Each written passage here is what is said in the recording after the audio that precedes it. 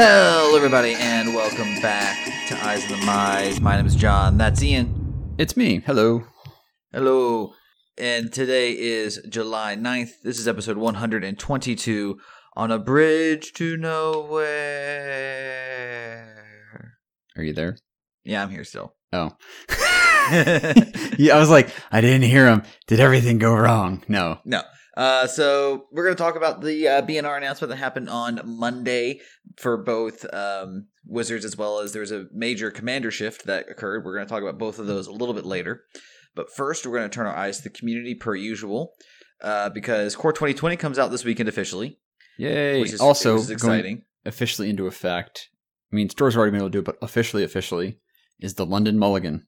Yes, the London Mulligan is now just the Mulligan. It's the law of the land. There's a great video. R.I.P. the Vancouver Mulligan. Yep. There's a great video by Loading Ready Run that was not sponsored, it seemed, where Graham goes over what the Mulligan is and how to do it, for those of you who maybe still get confused about it. In other Mulligan news, Canadian Highlander announced, I think it was today. It is today. That they are going to move on from what they call the Sorensen Mulligan, which is basically you go 7, then you do 6 twice, then you do 5 twice, then you do 4 twice, and so on, to the London Mulligan. So, yeah. And Ben Wheeler, good buddy and such, basically mentioned why. And basically, he was mentioning adopting, so his tweet was, starting Friday, July 12th, so this Friday, Canadian Highlander will be adopting the London Mulligan, aka the Mulligan, in all caps, as the official Mulligan of the format. I'm very excited for this change, as it offers better overall gameplay, ease of play, and a strong push towards official recognition. I really love those last couple words because they are really trying to push this format. Somebody actually further on asked him, speaking of official recognition, what can we do as fans of the format to let Wizards Magic know we want this format to be official? And then Ben replied, we would start with changing the name. So if Canadian Highlander were ever try to become like official or even pseudo-official, as in the case of EDH and such, basically it will no longer be called Canadian Highlander, mainly because Highlander is a trademark term.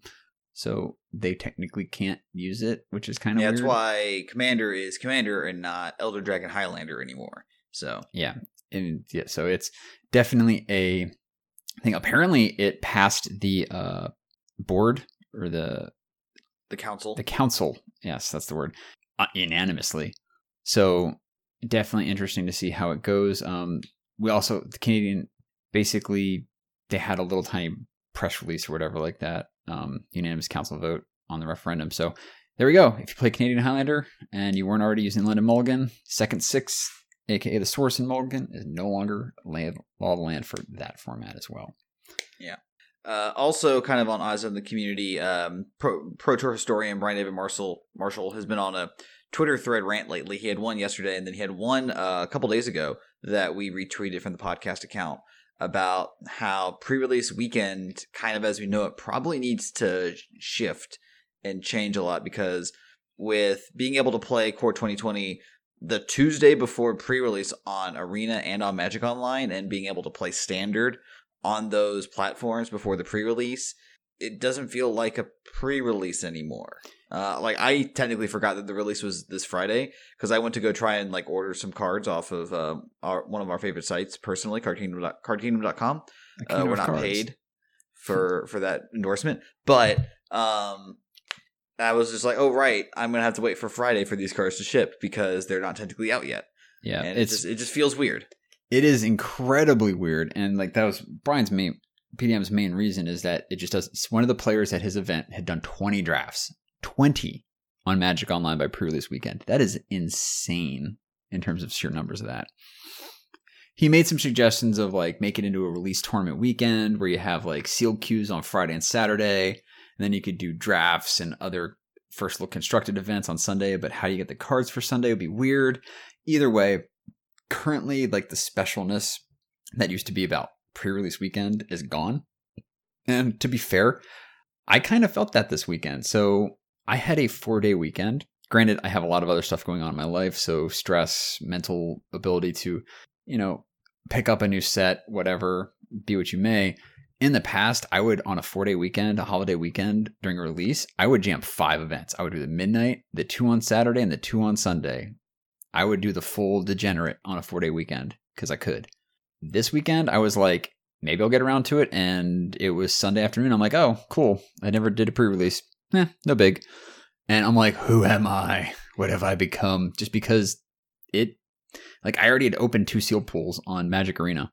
Like, I got my pre-release fix kind of thing already. I'd already built a seal pool or 2, it was weird feeling. But the main reason, so for those of you who might have joined the game recently or never really paid attention to the pro scene, the reason why you can get availability of all these cards on Magic Online or Arena already before the pre-release weekend is kind of a vestigial late holdover from a couple years ago, where for the Pro Tour, so a lot of why we have this doesn't even exist. The reason doesn't even exist anymore. So Pro Tours used to be the week after the release. It's like 2 to 3 weeks after release. Yeah. Yeah. So these pros would only get like 2 to 3 weeks with the cards on Magic Online. They would be like, oh my God, we just don't have enough time to jam draft because they have to learn how to do draft and construct it, which is why teams became such a huge thing, because you would have people who would just jam limited and half the team would give the limited device, half the team would give the standard device. They would all merge together, and after like a week or two, like the first week would just be people would jam limited, people would jam like standard or constructed. And then that second week, the week of the Pro Tour, they would combine their efforts, combine the resources, and let everybody else know their results. When Magic Online was like, okay, yeah, we can afford to move these cards into the database earlier, no big deal, they shunted it in there and then bumped pre-release back to actual pre-release weekend. Before, it used to be pre-release online would be the week of set release. So you'd have pre-release in paper, and then the week after would be set release and Magic Online pre-release weekend, which is technically like official release weekend, but it was kind of weird and wonky how they did it. And then like the weekend after would be release, and then it'd be the Pro Tour, and it was all crazy. So then they basically just aligned it with paper. And then they're like, well, we have the digital stuff anyway. Let's just bump it earlier in the week. So basically on Tuesday or whatever, or Wednesday, whenever it would be patch day back then, they'd be like, all right, patch day, new sets implemented on Wednesday. So you'd actually get like a chance to jam a couple sealeds on Wednesday before your Friday pre-release. And then now it's like the week before, and it's just all craziness. Now they have the streamer preview events and all this stuff. And I'm not going to blame the PPR for this because that's just its own separate thing that replaced the Community Cup, but it's everything that existed and why we have the cards ahead of pre-release weekend no longer exists, because now the Pro Tour is a couple weeks after set release, but not quite in this case anymore, because it used to be they bumped it to like 8 weeks back or whatever. You wait like a month or two and the format will be solved. But now we have a case where literally not next weekend, 2 weekends from now, so on the 26th to the 28th is the next Mythic Championship, and it's modern though, so we don't have to really worry about standard too much. It's really weird. I mean, my take is obviously trying to make sure that the pros had enough testing time is vestigial, and then last year they tried divorcing the Pro Tours, now Mythic Championships, from set release, so that they were no longer as tied to having to release things, but like close to those dates. And now we have 7 Mythic Championships over the course of the year. We have 4 paper, 3 arena ones. So now that they don't have to even kind of pretend that they're tied to the set releases. So the reason why to release them early on Arena or Magic Online is now not necessarily there. And I know that the professor, who is always a advocate for paper Magic over digital Magic, as well as for your local game stores, he's advocating to go back to getting the cards in paper first, because like you said, like I didn't feel that strong of an urge to play a pre-release this weekend. Now, granted, I was also working the entire weekend. I was not going to be able to work like go to a midnight pre-release because I go to work at 7 a.m. And I also happen to work 2 12s this weekend, which is, not a consequence of that. But what I would want to see, because I do think that some of the mystique of the pre-release goes away with early release on Magic Online and Magic Arena, just have both sets be released have the set be released at the same time on all platforms. Because while releasing it early on Arena and MTGO is great and all, it does, I think, negatively impact the pre-release from a player excitement perspective, because now limited resources, they still do their set reviews before the pre-release because you need to know, what cards you're going to want to play. But now suddenly instead of guessing, they actually have good data, which is great for what they're trying to do. But I think that takes a lot away from the pre-release experience. Yeah, it's kind of like that is kind of weird too. They also changed it up, I think, for Core 2020, at least how they did on YouTube. It used to be you just get one giant chunky video, and now they split the podcast is chunky. Yeah, the podcast is still going to be a 5-hour slog, whether you will like it or not. But the YouTube videos, they chunked them up into little tiny bite-sized, which I think is a good idea. Colors. Oh no, it was great. Marshall and LSV, keep it up. That was a nice idea. I liked it. I was honestly surprised when I clicked over to it and I'm like, what the? Okay, I like this. This is a nice new paradigm shift. But yeah, just the fact that they actually have like data. It's like, yeah, I played this. It did pretty well in the times I played. It's like, wow, this is just completely different from just completely going into, hey, this is our card evaluation. And they were good at card evaluation. They still are good at card evaluation. I have to say that. But it's more, it lessens some of the effect of like, hey, we know what we're talking about. We've evaluated these in a vacuum. They actually don't have the vacuum anymore. Yeah, so. Like it's less of, this type of effect is historically good, so you should play it. Instead, and then it turns out that, oh no, this type of effect that's historically good is actually bad in this format. One that's popped up that's kind of the reverse was the card Heartpiercer Bow, which was an uncommon in Khans of Tarkir. It's an equipment. It doesn't give any power toughness boost, but whenever you attack, the creature the bow deals 1 damage to target creature. I think I want to say. Yeah, and I was watching. Yeah, Chris Van Meter was tweeting about how Heartpiercer Bow is really good in this limited form. I'm like, that's kind of surprising because it was really crap in Khans of Tarkir, but now you're saying it's really, really good. And he's like, well, it's a common, so you can get multiples now, which then you just start shotgunning down X2s, which is definitely what I want to be about. But also, it's also true that, you take one card out of one format, you put it in a different context, and suddenly it's entirely different. It's so much better. And we see that primarily with cards that are aimed at constructed, but are bad in limited, something like Stony Silence. No one wants to play Stony Silence in limited, but in constructed is where it shines the most. Yeah, but another thing too with Heartpiercer Bow, like you kind of mentioned X2s is the morph thing. Yeah. Like everyone in the mother was playing morphs, so which are X2s, and if you're only dealing 1 damage with an uncommon, you're never going to get the critical mass you need to chunk it on. But it's also a 2-mana artifact that equips for 1. So you can play 1 on 2, equip it on 3, attack, or maybe play it on 3, equip it, attack with your 2-drop. Then you play another one on turn 4 and can equip it, and then swing and start really chonking damage away and make things crazy. Yeah. Like, it's really decent.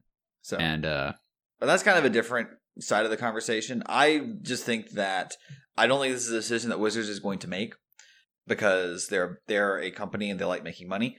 But I think that I would like to see just get rid of pre-release weekend and make it and just turn it into release weekend and release it on all platforms all at once: Arena, Magic Online, and paper.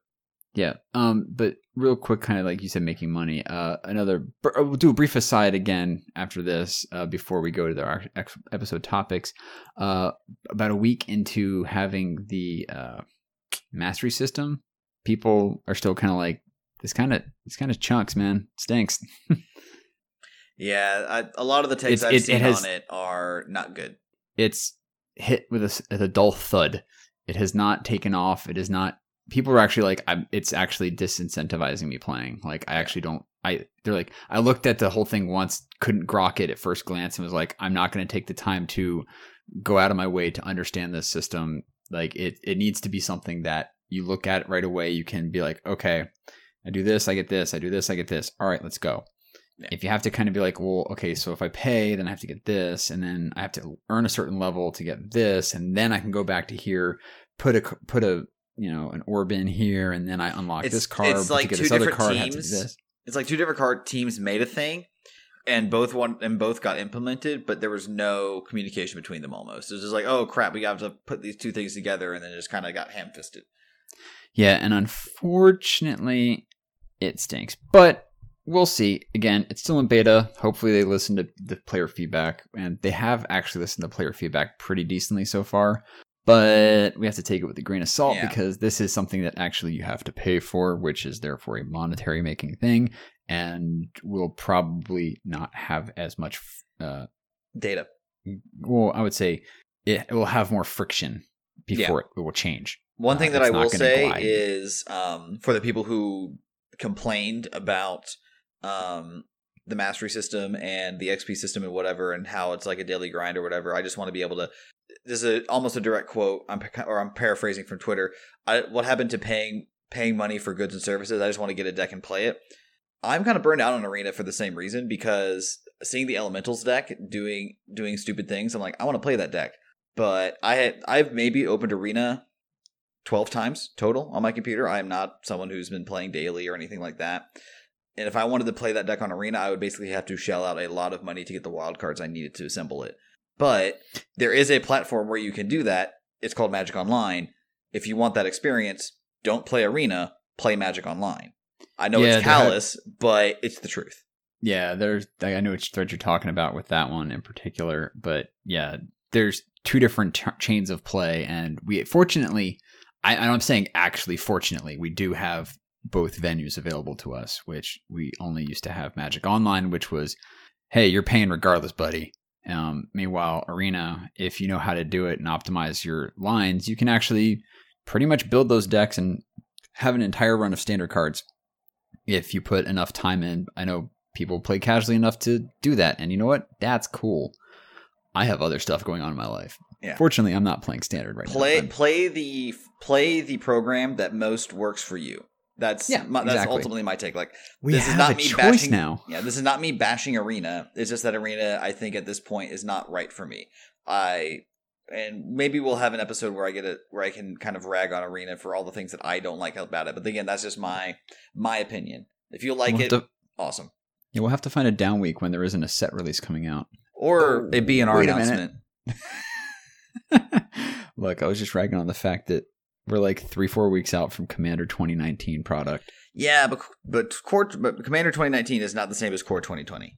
I will defend that entirely, because no, two different products.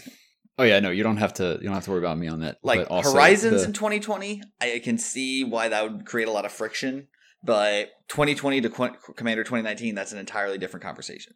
Yeah, because you're talking about two constructed formats. Yeah, you're talking about a booster product and a deck format. Not, anyways. Let's talk about the B&R announcements. Because so we had a B&R announcement. The big thing is, because as Ian mentioned, we have Mythic Championship 4 on July 26th to 28th. It is Modern Horizons Limited, and it is Modern, the constructed format. There were no changes in almost every format except for Modern, where they banned Bridge from Below. Ian, what the hell does Bridge from Below do again?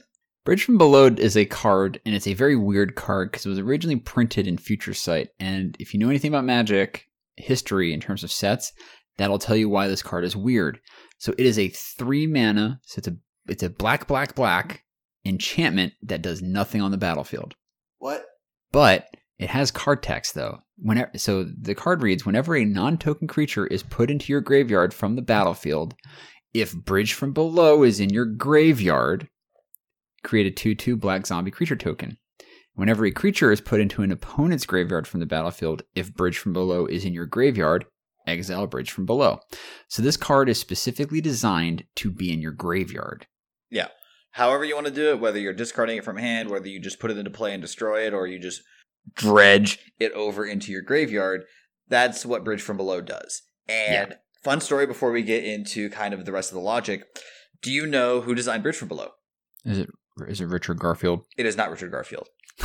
It was designed in the same spurt as Dredge All-Star Narcomoeba by Mark Rosewater, because he was told we need a blue uncommon and a black rare enchantment, and he said, okay, here's 2 card designs, and they put them in the set.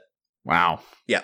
So Bridge from Below is a Mark Rosewater invention, so you can thank him for the card. But yeah, it basically what was going on in Modern, for those of you who haven't been paying attention, is the Hogak Bridgevine decks have kind of been running rampant, because it's very easy to get a turn 2 Hogak, especially with Bridge from Below cards like Carrion Feeder, which is a 1 mana sacrifice outlet, being able to make more zombies, and plus you get to play things like Gravecrawler, Faithless Looting, Fetch Lands, Bloodghast. It's just really, really ridiculous how much power you can put. I've seen screenshots where people put 22 power into play on turn 2 with the deck. And it also uses the newly pushed into Modern Altar of Dementia, again from Modern Horizons. Commander All-Star, by the way. Yeah, Absolute Commander All-Star, originally printed in Tempest way back in the day, only ever reprinted in Conspiracy, and then got the Modern Horizons push into the new format. Altar Dimension, by the way, is a 2-mana artifact at rare that says sacrifice a creature. Target player puts a number of cards equal from sacrifice creature's power from the top of their library into their graveyard. Now, and I know I mentioned Hogak, and real quick, for those of you who may not have encyclopedic knowledge of the new cards, Hogak Risen Acropolis is a legendary creature zombie, I want to say. It's not even a zombie, it's an avatar. It's just an avatar? Oh, better. Yep. Glad it's not a zombie. It's 5 green-black hybrid for an 8/8 trample. It has Convoke and Delve, and you can't spend mana to cast it, but you can cast it from your graveyard. Yeah, people looked at it originally and were like, what is this card? And it's a great commander card. I'm a derp and didn't sell my copy that I did have. I meant to sell it like a week or two ago, so oops, there's $5 missed out on. Yeah, well, whatever, it's $5. No big deal. Yeah. But I can still play it in Commander, which is ironically what it was designed for, according to Tom Ross, who was on the design team for it. They didn't realize it would be that busted in Modern. But anyway, this deck just uses all sorts of graveyard strategies with a couple small 1-drops, Bloodghast. It wants to mill stuff over, dump stuff into the yard. If you can mill over stuff, if you mill over your bridge with an Altar Dementia, then you can start generating zombies, which you can then sacrifice to Altar Dementia to put more things in the card, which you can then use to make some zombies, which you can then tap to Convoke the black cost, and then delve away 5 things out of your graveyard. And there's your Hogak, 8/8 on the battlefield. And then you sack your Hogak and dump more cards with Altar Dementia, and then build more zombies. And yeah, it just keeps going and going and going. So my favorite interaction about the deck, before we get into kind of the R&D's logic behind it, is I was watching a Saffron Olive video of him playing Battle of Wits in Modern, which is basically just a huge it's a 260 card deck, 270 card deck with all the combos in it, but also it has Battle of Wits, which for those who don't know, Battle of Wits, 3 blue enchantment. If at the beginning of your upkeep, if you have 200 or more cards in your library, you win the game. And he was playing against Bridgevine, and the Bridgevine player messed up and accidentally F6 through their main phase, so they couldn't do the combo because when the deck gets going, like Ian was mentioning, where you like sack your Hogak, make a bunch of zombies, tap your zombies, recast Hogak, all that fun stuff. After you deck yourself, you can then deck the opponent. And the opponent, felt bad about because he thought he had the win, but as it turns out, he did the math. Saffron Olive had about 240 cards in his deck. He could only, the Bridgevine player could only get to like 216 mils. So yeah, that's bananas that literally the Bridgevine player could not mill out a 240 card deck. But it's like you can do it 216 times, but any other deck, they just lose on the spot. And I was watching I watched some Star City games, and Ross Merriam said the most egregious part of the deck is Altar because it gives the deck a combat free win condition. Yeah, where suddenly it's not about attacking with creatures. I can stop your creatures with like a ensnaring bridge or whatever, but then you just still kill me because you mill me forever. Yeah. So and you mentioned though that like you can put like 20 some power on the board on turn 2 or turn 3, and you can turn it sideways for lethal. But you don't even need to swing. You can deck lethal them on turn 1. I don't know about turn 1. I know that turn 1 or turn 2. I mean, yeah, there's some really, you have to do some really weird hoops to do turn 1, but yeah, it can easily turn 3 somebody without ever turning a creature sideways. But now, but I say turn a creature sideways by attacking. Yeah, not convoking. Convoke is like, it's a weird thing.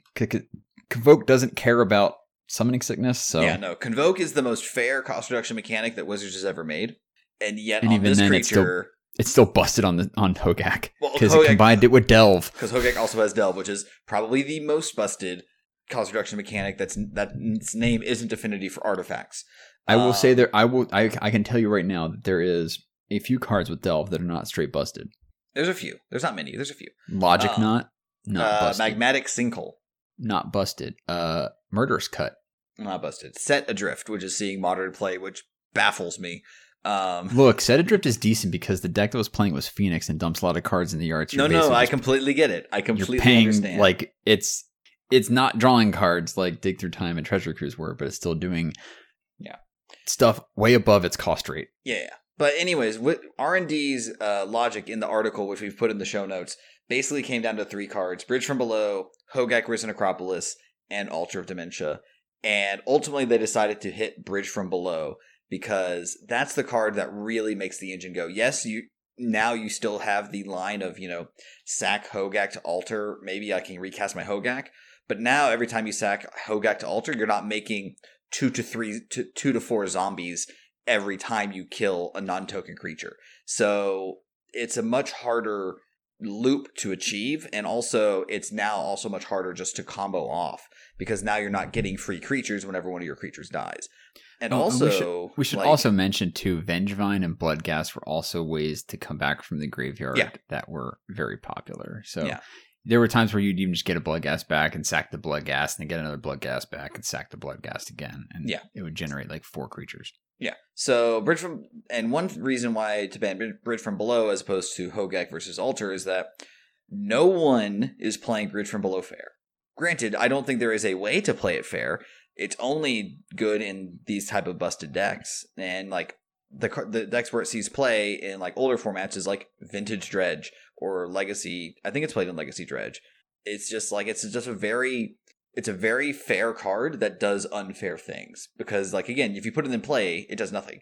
But if it's in your graveyard, it does suddenly everything. And while there is really neat kind of like interplay between bridges, because there is some times where you have the ability to kill your own creature to get rid of their bridges, it's not worth this type of deck, which had a like 66% win percentage in game 1, still had a 60% metagame percentage, and was warping the metagame too much around it, enforcing people to play like Rest in Peace, Leyline of the Voids, main deck. And Surgical Extraction was already seeing main deck play because of Phoenix. So it's just something that they wanted to do in order to knock the deck down without actively killing it, which has been Wizards' MO for the longest time with modern bans. The last time they banned something out that wasn't just like, let's hinder a deck, not kill it, was the last time they basically just outright killed a deck was Twin.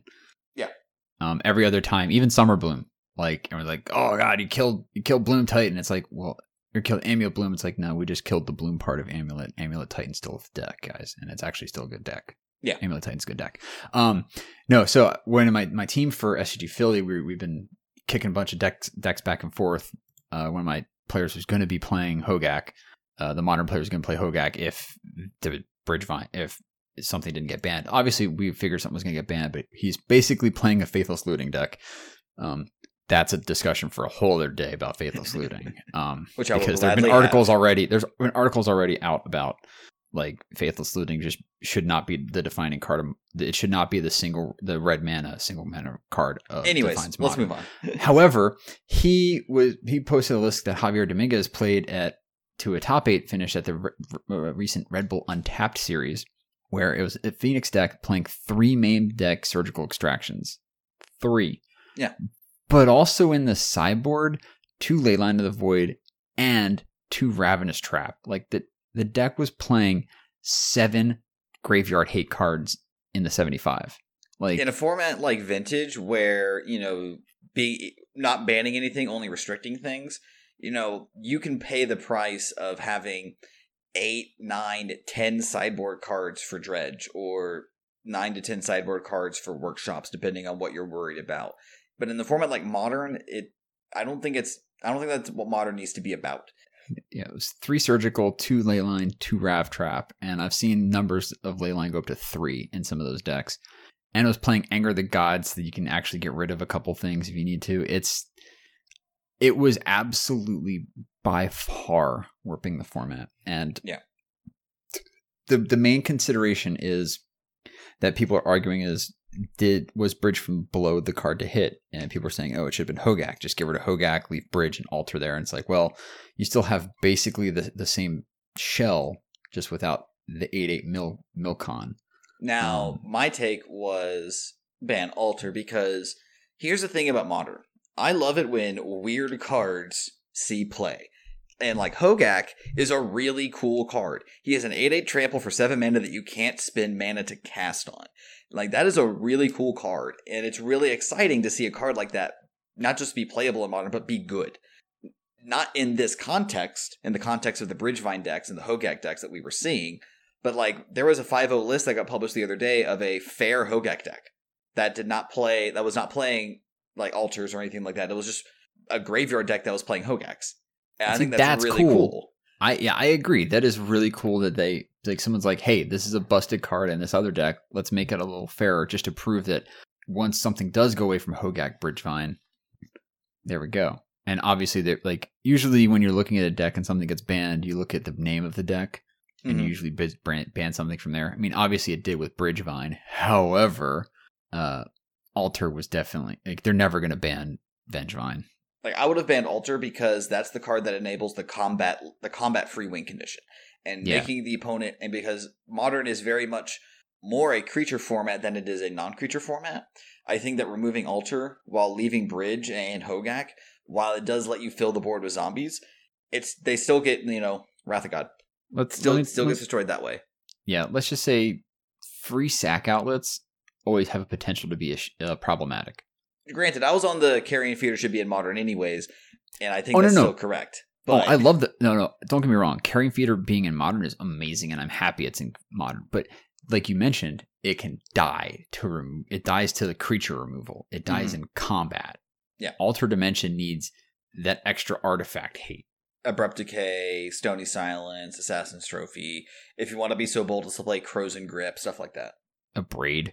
Yeah. But yeah, it's definitely a card that is way harder to interact with via normal Magic. And plus another thing too is you can have a Carrion Feeder out, and then if you're able to live to get your Teferi out, boop, you just bounce it, and look at all that work, all those counters you put on Carrion Feeder gone. Yeah. That's fine. That's fair to me. Like, I'm okay with the Bridge ban. I would have preferred Alter, but I'm happy with how things have shaped out as far as that's concerned. Another question that people to also be fair though, like there also is the potential. Everyone hates the hey, look, we printed a card and it's banned now. That happened with Twin and Modern Masters 2015. Yeah, it was one of the most recent sets printed and whoop, got banned. But then again, though, remember Bridge from Below was printed in Ultimate Masters, which came out when? In December. Yeah, exactly. So Alter Dementia, I think if you're going to rank it, Bridge from Below probably the best card to ban. Alter Dementia was probably the next best option, and Hogak.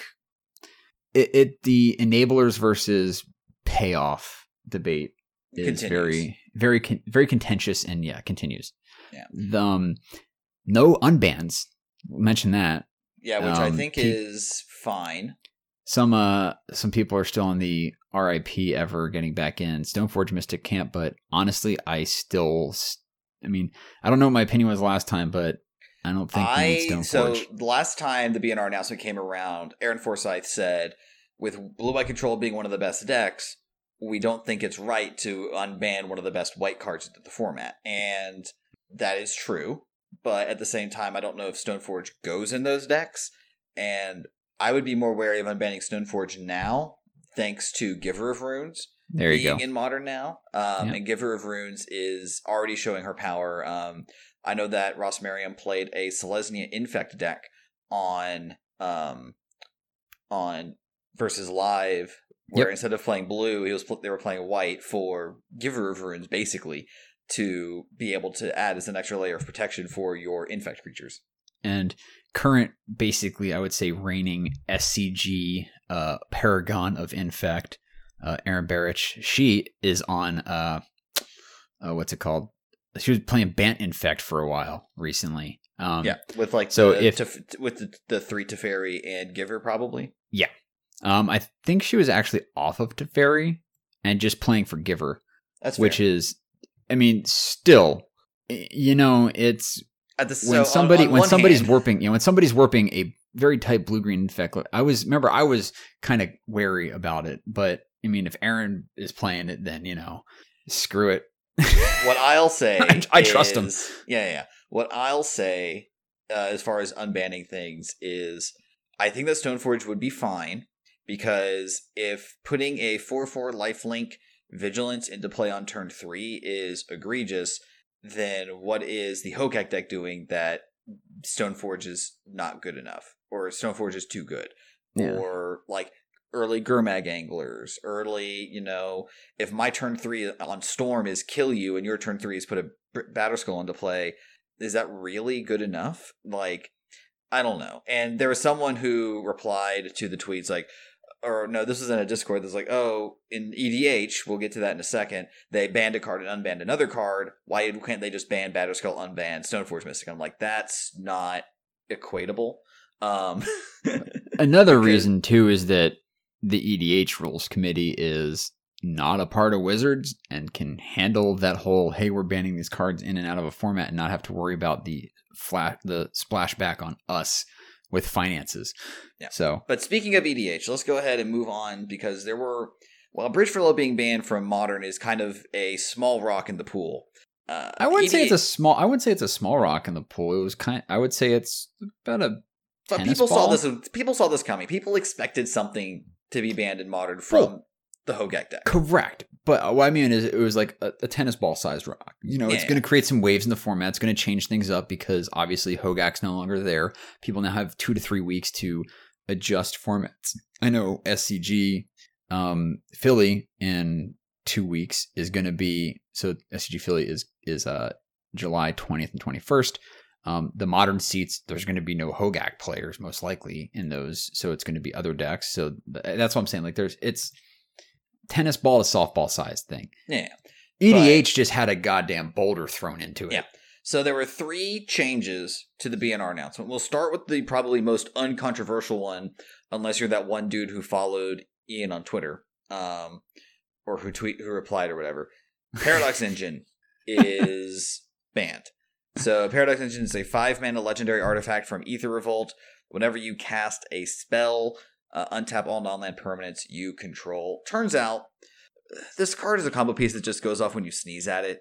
If you look at it funny, it just makes things just really just not fun. And one way I look at it is that if you are a named card in Canadian Highlander, where you have just, you're the Paradox Engine combo deck, then you're probably good not being in Commander. Yeah, it's... Funnily enough, like a lot of people are using the damn card, even like in a fair way, which is kind of funny. And even in the most fair way possible, it's still unfair. Oh yeah, and I'm not, calling out for, it being, oh god, it's so busted, but like I know Olivia is just like, yeah, I didn't even she plays Brea and has cosplayed as Brea, as Thopter Mom, but even she was saying like, this card is in my deck because it's a good card that synergizes with the artifact strategies that are in my deck. She didn't actually warp her deck to combo out around it, but it could combo out around it if the opportunity presented itself to do so. Yeah. Honestly, I feel like that's kind of the thing too, is like, are you intentionally gearing your deck to win with Paradox Engine, or can your deck win with Paradox Engine? It's very slight and subtle distinction. I had a conversation with someone in our local Discord who was like, I don't get why Paradox Engine was banned. Like, isn't Seedborn Muse like also just busted? And I'm like, the difference between Paradox Engine and a card like Unwinding Clock, which if you don't know what Unwinding Clock does, it's a 4-mana artifact that says you untap all your artifacts on each of the players on tap step, is that while I have done some broken things with Unwinding Clock and Seedborn Muse, I have made 13 Seed of the Synods in Commander with Unwinding Clock. But Paradox Engine just does it all in one turn, and then everybody dies. Whereas Unwinding Clock is going to stick around for a couple of turn cycles unless somebody immediately deals with it, and I'm going to get a lot of value off of it.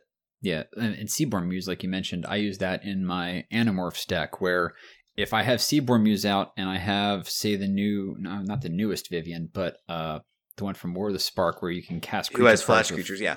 Yeah, and then if I have, say, Vinizir the Menagerie out, and if I have something like... Oh god. Any one of the creatures that lets me draw a card whenever I play a creature. Oh, like Beast Whisperer or There's like a 6-mana one. Soul of the Harvest. That's the one. And I've had all of them out on the battlefield before in a game, where literally I'm just untapping. I look at the top card of my deck. I'm like, okay, cool. I'll play this creature. Look at the top card. It's a morph. Oh, my Animar is already on 3. Free morph, draw a card. Free morph, draw a card. Look at the top card. Oh, free morph, draw a card. Look at the top card. Okay, I can't play it. Pass the turn. Flip one of my morphs when I untap with all my mana and draw 2 cards. Oh, look at the top card. Play a creature. Yeah, it can do some dumb stuff when you have other pieces out there. Paradox Engine, like you said, did it on its own. Yeah, and you're already playing your Soul Rings, your Mana Rocks, so the opportunity cost for Engine is just way lower than it is for other cards. Yeah, and especially if you pair that with a colorless commander like Kozilek, the Great Distortion. Yeah, Nulamog, because the old one's banned still. No. Oh no, old ones aren't banned. Right? No, it's only Emrakul. Only Eon's Torn Emrakul is banned. Yeah. Anyways, so I'm glad that's not. But that also kind of triggered another thing too, which we're going into with the next card, where it also created a pseudo thing of kitchen table ban list and stuff too. But we'll get into that maybe. But so one other thing on Engine real quick is that Gavin Verhey tweeted out that he now has 2 cards that he has designed that are banned in Commander, Paradox Engine and Sylvan Primordial, which is Ripperino on Gavin. It's so funny though. Some people, but when Gavin tweeted it, people are like, why is Sylvan even banned? Everyone's like, dude, you flicker it literally once and everyone on the board hates you and you've gained 6 land and you've gotten such an outrageous advantage. Like all you have to do is flicker it once and you're already like completely rocketed ahead of everybody. Speaking of outrageous advantages, the other card that was banned in Commander is a card that I am very happy to see go, and I will defend this ban until the day I die, which is Iona, Shield of Emeria. If you don't know what Iona does, she is 5 white, I want to say. She is 6. 6 white. She is 9 CMC. She's a 9. Is she a 9/9? She's a 7/7. I have a card pulled up. Iona, Shield of Emeria, 6 white. Legendary creature, Angel, originally printed in Zendikar at Mythic Rare, reprinted in Modern Masters 2015, and from the Vault Angels. So she has 3 printings. She is a 7/7 flyer, which says, as Iona, Shield of Emeria enters the battlefield, choose a color. Your opponents can't cast spells of the chosen color. Shows how much I cared about her other stats, that I did not remember her exact CMC or her power and toughness, because the only thing that matters for Iona is the other 2 lines of text. Yeah, first of all, nobody is ever paying 9 for Iona. Secondly, I have seen her cast. I've seen her hard cast as a commander. All right. Wait, what? Yeah, someone was playing Iona as their commander. Ew. Was it like just hate angels? Basically. Okay, that's fair. No. All right, let's clarify this way. 9 times out of 10, people are not paying Iona's mana cost. They're cheating her out some way. Like whether it's cheating her out via, what's the ramp, reanimate, show and tell, the angel that attacks. Kalia. That's Kalia's it. not an angel. She's a human cleric. But she brings out angels. She does bring out angels, yeah. So people were Kaliaing out Ionas and stuff. Also with Painter's Servant or other cards. Oops, spilled a little thing there.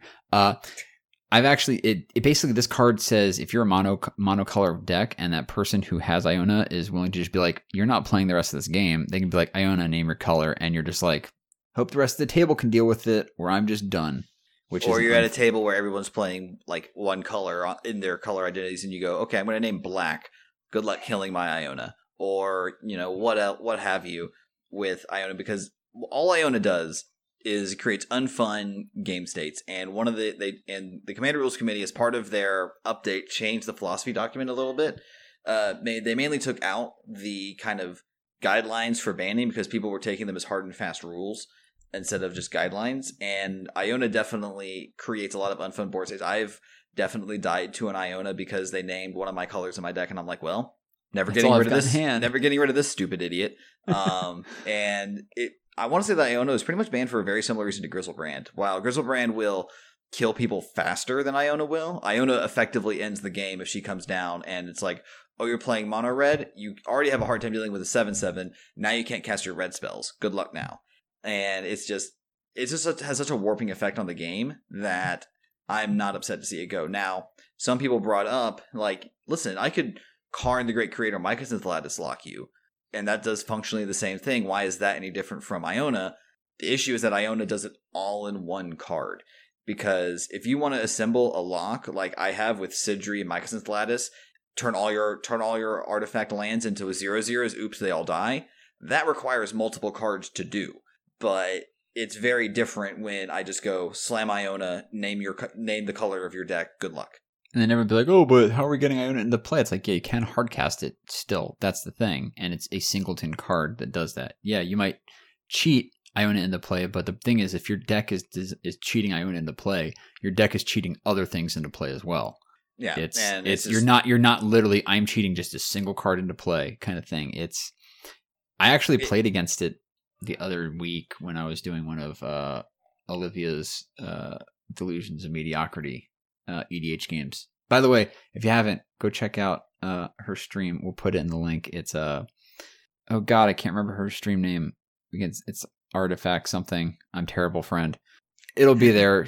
Go follow her on Twitch, because she's been doing a lot of paper EDH. If that's your jam, I figure I got to plug it right now while we're talking about it. Yeah. I will say, beating an Iona is a really great moment. Oh, I know. It's a great story. It's Affinity Artifacts, all one word.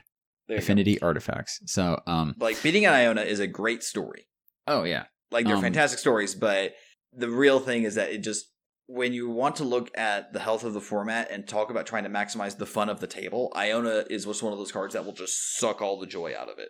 And the reason it sucks all the joy of it, but it's been around. But the only reason why is because thanks to, we should also mention that, or we'd be remiss to not mention is that they were actually working in concert with the Commander Advisory Group. The advisory groups, the CAGs.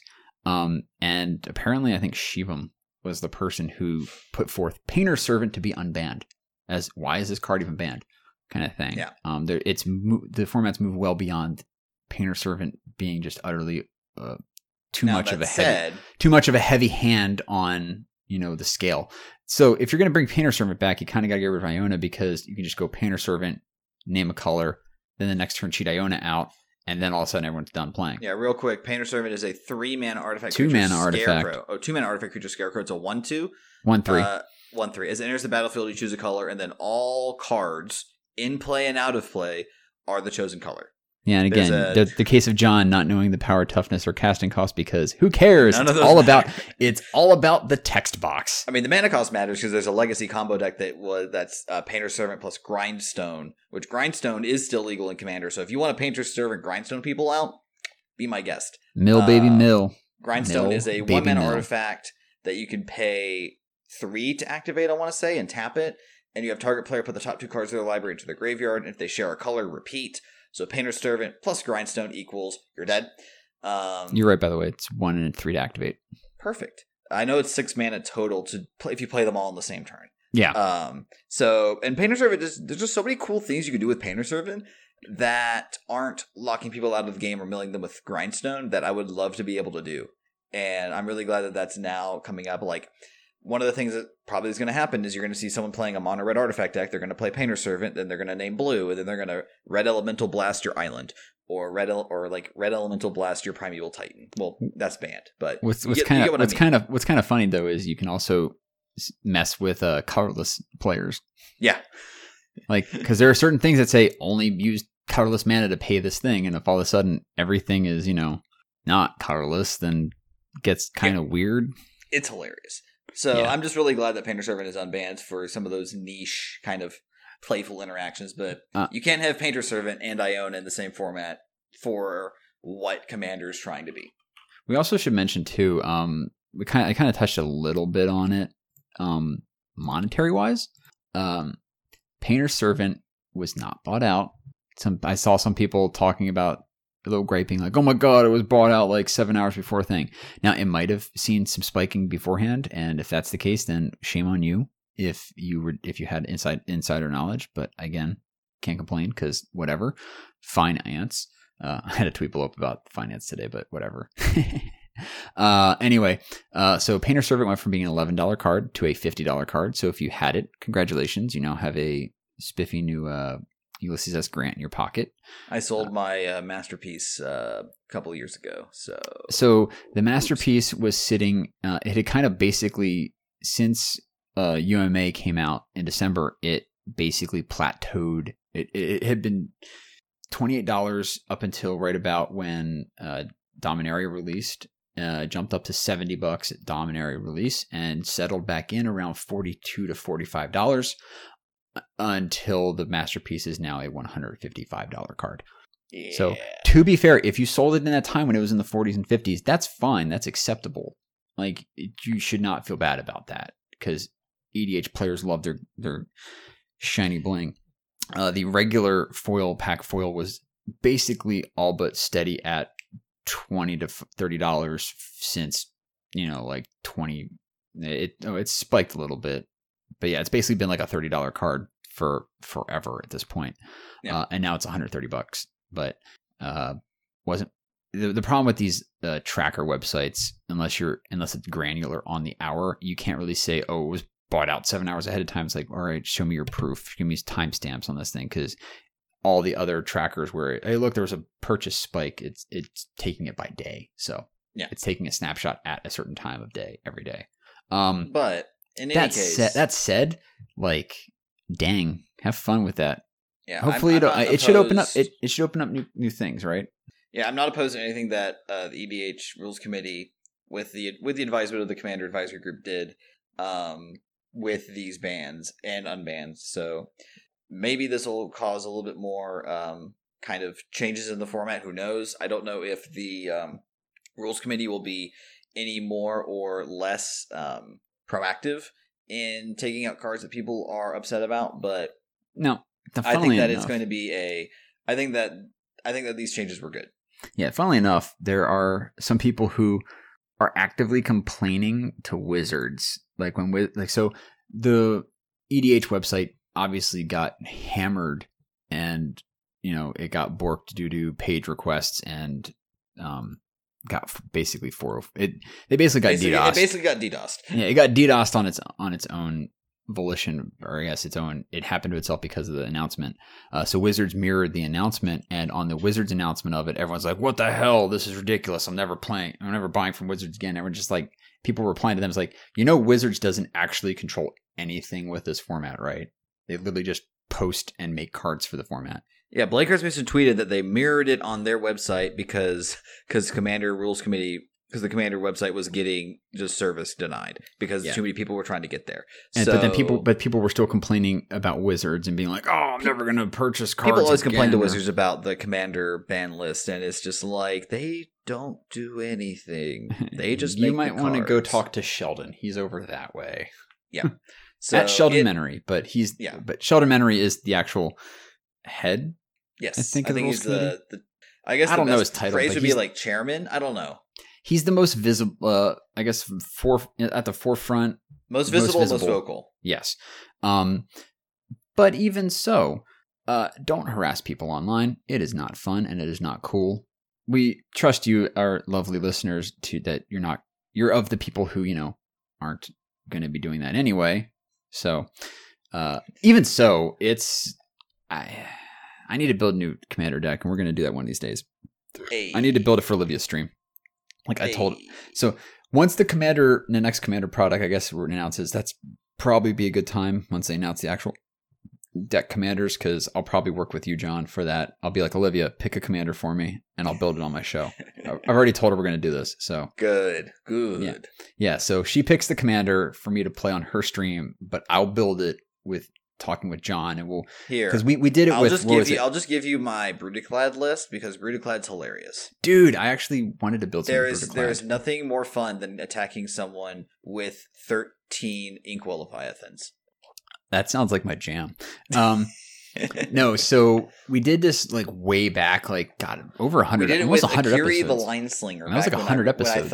When I thought that partner was dumb, but partner's still ridiculous. It's ridiculous, but it's not as dumb as I thought it was. No, but yeah, we did it with the Line Slinger. We're gonna do it again, but this time it's actually gonna be for a deck for me to play. So it should be a fun exercise. Yeah, I mean, John is way.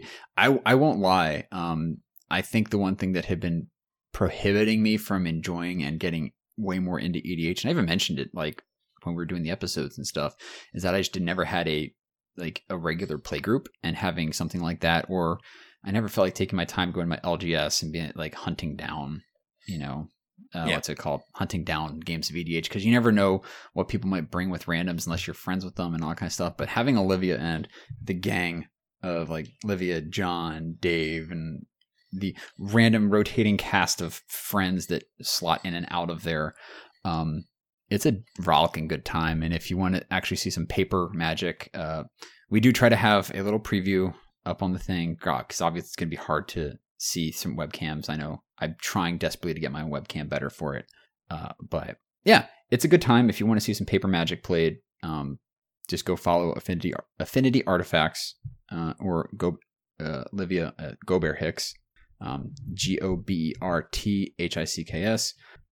Links for all this will be in the show notes as well. So go follow her and all that stuff, because she also does amazing metalwork too, and amazing cosplay. And she's just a great human. And her husband John's hilarious, and Davey's hilarious. We'll also put links for them, I guess, in the show notes. I'll do it and tack it in there. But yeah, so EDH bans and unbans happened. Modern. God, I'm looking to see what some of the next lists are over the next couple weeks. Because I'm more of that kind of constructed player, I guess. I'm just glad that nothing got hit for Phoenix. I don't like that deck. But can I make a confession? Yeah, go for it. For the longest time, I thought that Olivia's Twitter was Gobert Thicks, and I was very confused. Yeah, that, like, the thing is, she says, like, everyone's like, yeah, I thought it was Thicks. And it's like, once you realize that it's like her last name is Gobert Hicks, with a hyphen between the T and the H, then it's like, oh, okay, makes sense. But yeah. Anyways, no, Ian, it's all good. Ian. Yeah. If people want to find you on the social medias, where can they do so? Yeah, you guys can find me on social media or on Twitter, I should say, at DixonIJ. That's DIXONIJ. And you guys can find me on Twitch at twitch.tv/Dix. I am it's the crunch time, kids. It's 26 days as of recording. Actually, just about 26 days if you factor in time differences, till my wedding. Oh my God. So yeah, there's going to be a couple weeks where John's going to have to bring in some guests and such. We'll figure it out. Oh no, yeah, for sure. But I am still not streaming currently until that settles down. And there's some other, that's basically the biggest life stress that's honestly keeping me out of streaming right now. Yeah, until then, see me in chat if I'm around. Say hi. John, social media, where can they find you? You guys can find me on Twitter at JWiley129. That's JWILEY129. You can also find me on Twitch at the same handle. If you see me floating around a chat room, do not hesitate to say hi. If you want to follow the podcast directly, you can do so in one of two ways. You can hit us up on Twitter at EyesInTheMize, or if you have a more personal question, you can shoot us an email at eyesinthemize@gmail.com. We always love to hear how we can best improve the podcast for you all, our lovely listeners. On behalf of Ian, I'm John. Thank you so much for listening, and we'll talk to you all next time.